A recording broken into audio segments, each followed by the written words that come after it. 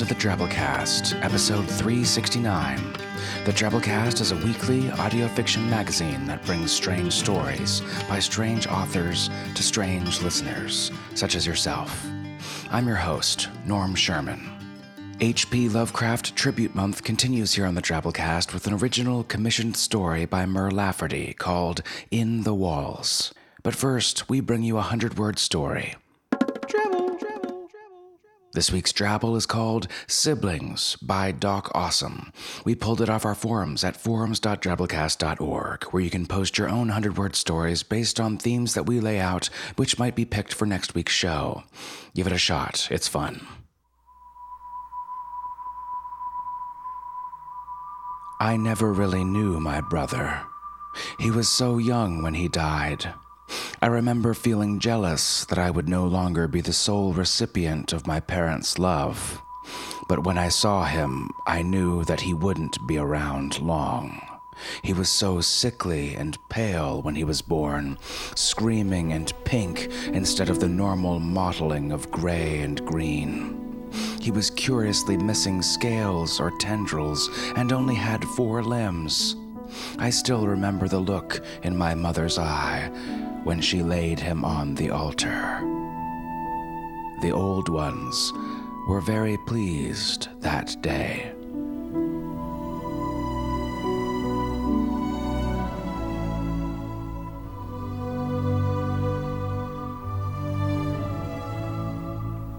It's all about perspective. Our story this week, In the Walls by Mur Lafferty. Mur's a podcaster and writer from Durham, North Carolina. She made her name with podcasting through the hit show Geek Fu Action Grip and the I Should Be Writing podcast, as well as being a longtime host, editor, and wearer of many hats in both the horror fiction podcast Pseudopod and the premier science fiction podcast that I edit and host as well, Escape Pod. Mur's a force of nature, folks. Both as a writer, check out her Shambling Guide series. You'll love it, I promise. I'll link to it in our show notes. And as a speculative fiction editor and internet personality.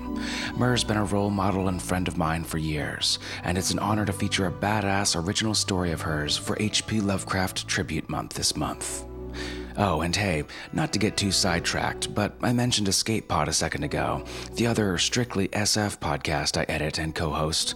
We just published our 10th year anniversary 500th episode over there, folks, and it's one of my top 5, maybe top 3 favorite short stories ever, a story called The Man Who Lost the Sea by Theodore Sturgeon. We got AMC's Hell on Wheels star Anson Mount to read it, because that's just how we roll.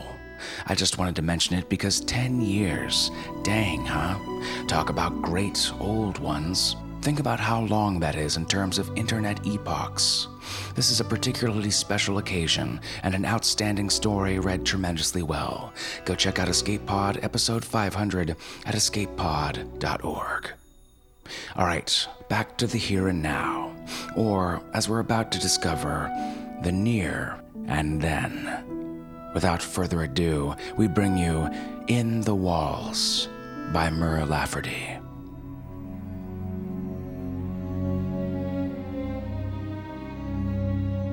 The deadliest things in war are not bullets and guns, but hunger and desperation.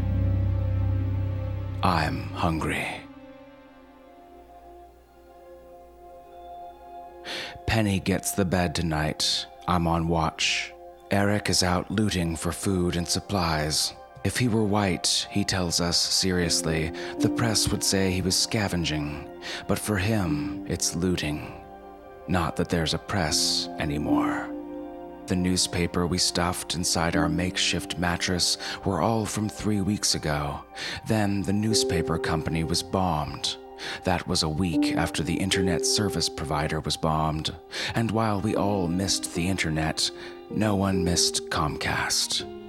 I'm sorry, I'm all out of sorts. I was a research assistant to Dr. Dyer at the local university, but that was before the shelling started.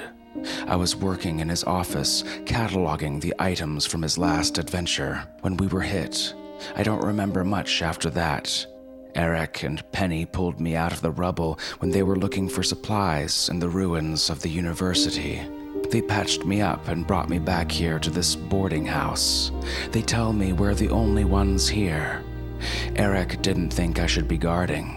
He says my head isn't healed well enough, not to mention my glasses are somewhere under the rubble of Dr. Dyer's office. But the fact is that Penny needs a break from building all day, and they don't want me to scavenge or loot. Whatever. They definitely don't want me to go back to scavenge in the university, they say. Erik's out now. I said that, didn't I? Penny's asleep. I'm here with my candle and a knife, waiting if the raiders come back. Sometimes I don't see too well and the world doubles, but then it comes back to normal. Waiting is boring though, and sometimes I read to pass the time. Funny, when I read, my vision never doubles or blurs. I enjoy reading about Dr. Dyer's adventures, and am glad we escaped with his journals and some of his priceless goods. When the world returns to normal, he will be happy that we kept his things safe. Erik got injured last night, shot in the leg while trying to get some food out of a locked freezer.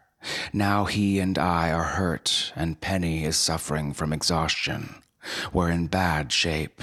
I tore up one of our blankets to wrap his leg up, since they used their last bandages on my head wound, but the blanket was pretty dirty. I'm worried about infection. They're both asleep. They don't look peaceful, though. It makes me sad. I wish we didn't have to go out for supplies. But I'm always hearing the scattering and slithering of animals at night. They're in the walls of the house, and if we could set up the right traps, I bet we could catch them to eat. Erik and Penny will be so proud of me. I'm finally pulling my own weight.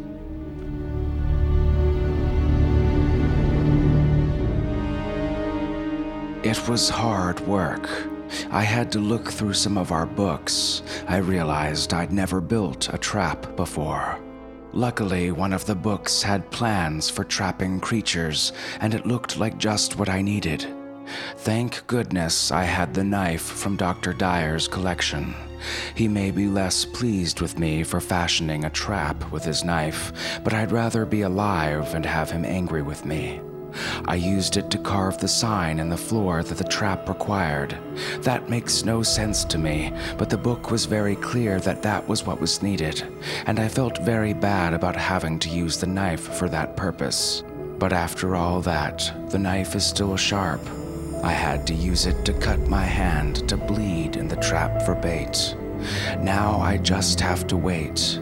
I can hear gunshots out there, and it scares me. I worry about Erik and Penny and myself. I've stopped wondering when someone is going to save us. We're going to have to save ourselves.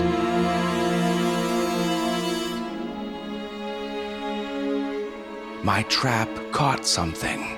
I find this out when Erik shakes me awake. I'd fallen asleep against the wall while on guard, so it's no wonder he's mad. But he is screaming. Not words, just screaming.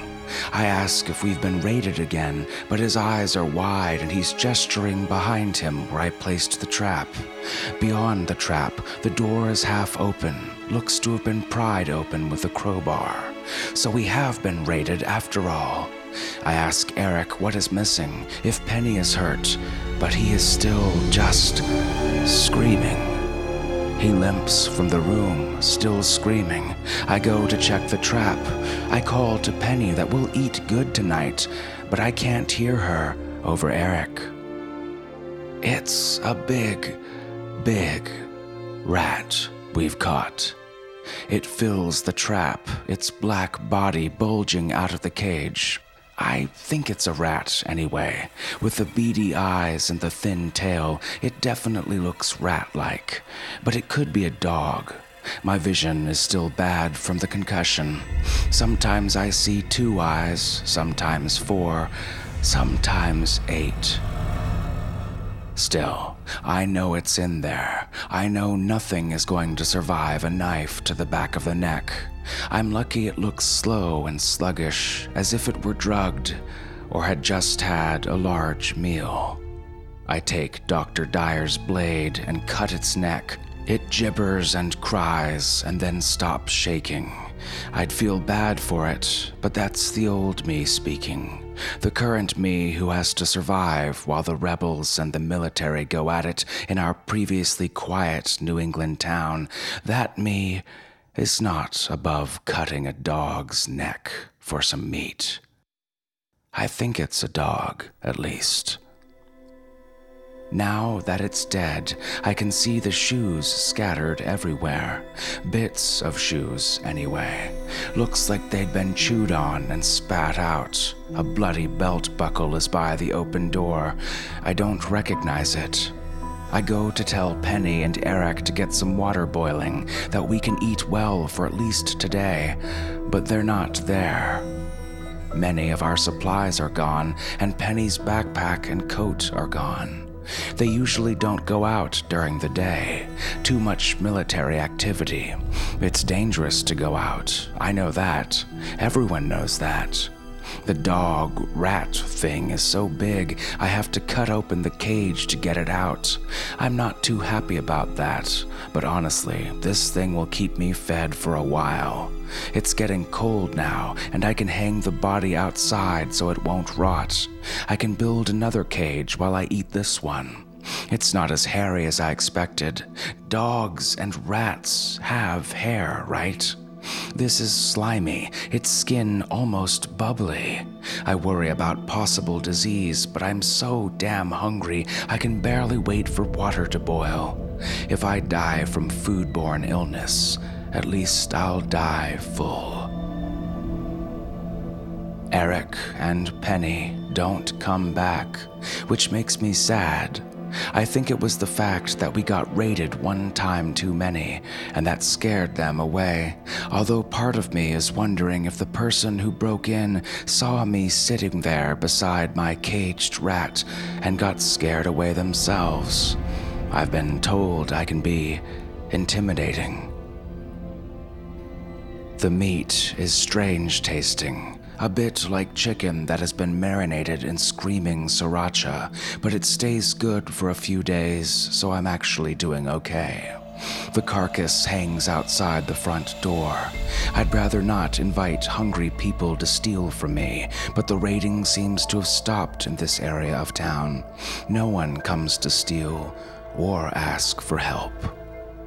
I've gathered some firewood, but the room with the new animal trap stays comfortably warm. I'm nearly done with my first animal and must catch another one soon. My trap is set, and I'll bait it tonight with the carcass from the first animal. I hope my friends are somewhere safe and are well fed. I hope that I can catch another animal tonight. I can hear them in the walls, closer than ever. And I hope that the carcass of the first one is enough to feed the second one, so it will be complacent when I bring the knife.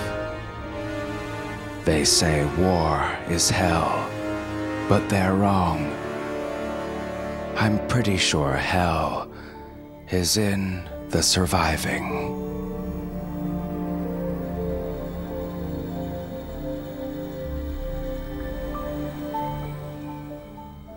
And that was our story. Hope you enjoyed it.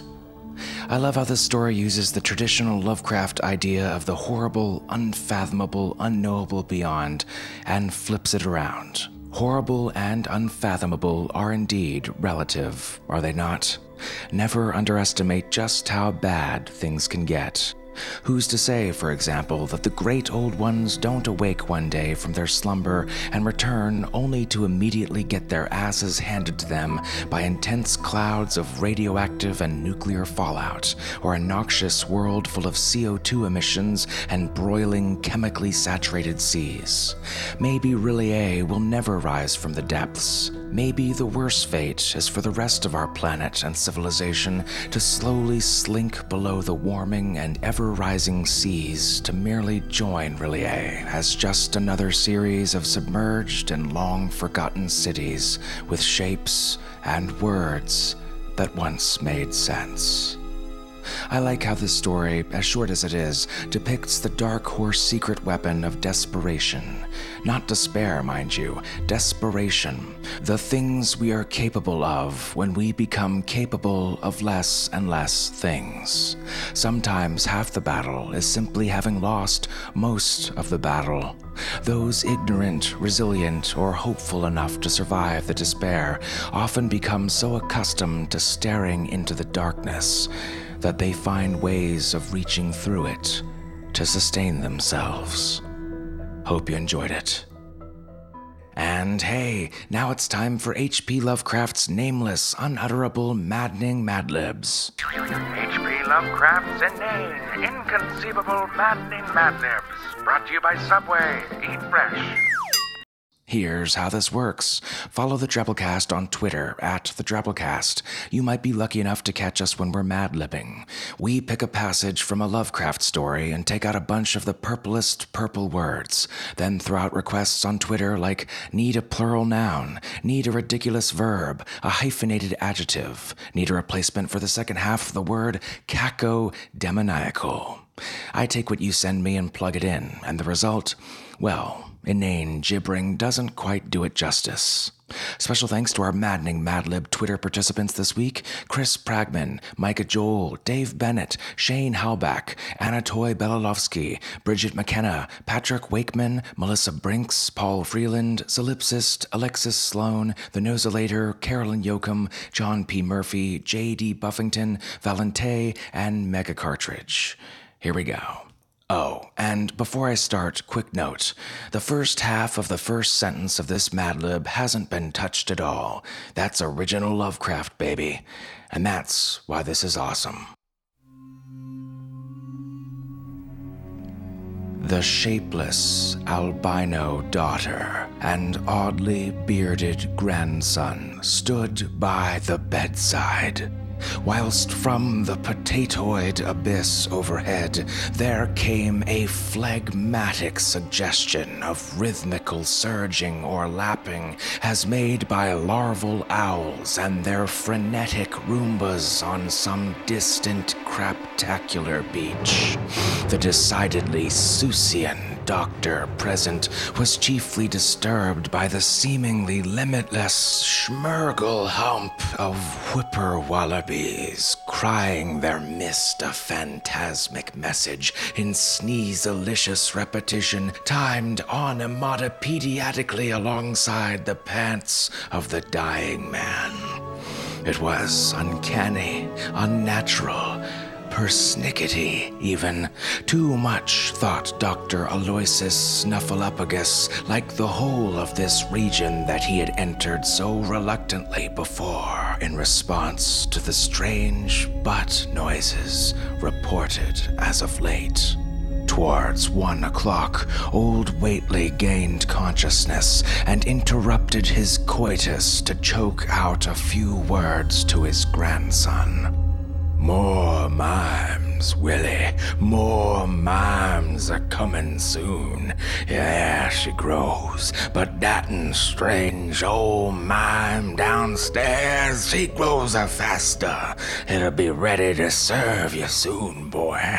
Open up the gates to Yogg, sawed off by use of the Oxford comma, boy. You'll find examples on page 751 of the McGiggles edition of What's-Her-Face's thingy. And then, boy, put that old pangolin to rest. Fire from earth can't burn it nohow anyways." Obviously, quite ovulating, old Whately paused, during which the flocks of armadillidae day outside adjusted their cries to the altered tempo of the antebellum yodeling of the brain-eating Nandi bear from afar. "Feed it hot dogs, Willie, and mind the quantity, but dunna let it grow too fast for the place, for if it bursts quarters or gets out afore ye open the mystic gates of Yarg Hurt, it'll all be over and no use. Only them from beyond can make it multiply and work. Only them, Willie, the old uns that wants to come back.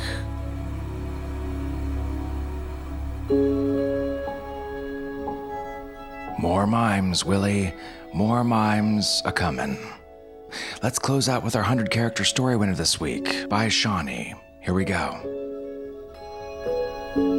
Tightly grasping the ancient sundial's twisted gnomon, I ease it straight.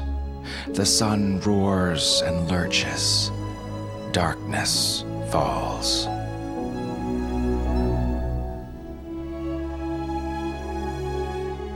100-character stories, not counting spaces. We call them twabbles. We have a weekly contest in our discussion forums at forums.drabblecast.org, where you might be next week's winner. Give it a shot. Post one. Follow us on Twitter at the Drabblecast.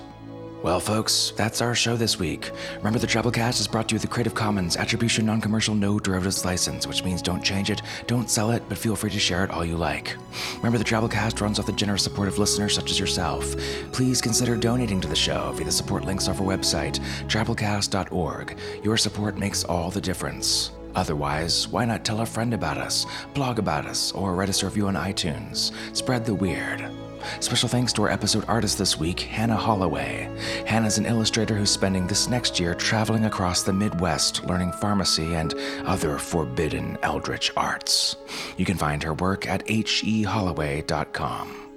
Our program this week was brought to you by Chief Editor Nathan Lee, our art director Bo Kyer, with additional help from Nikki Drayden, Tom Baker, David Carvin, and David Steffen. We'll see you next week, weirdos. Until then, I'm Norm Sherman, reminding you, we're going to have to save ourselves.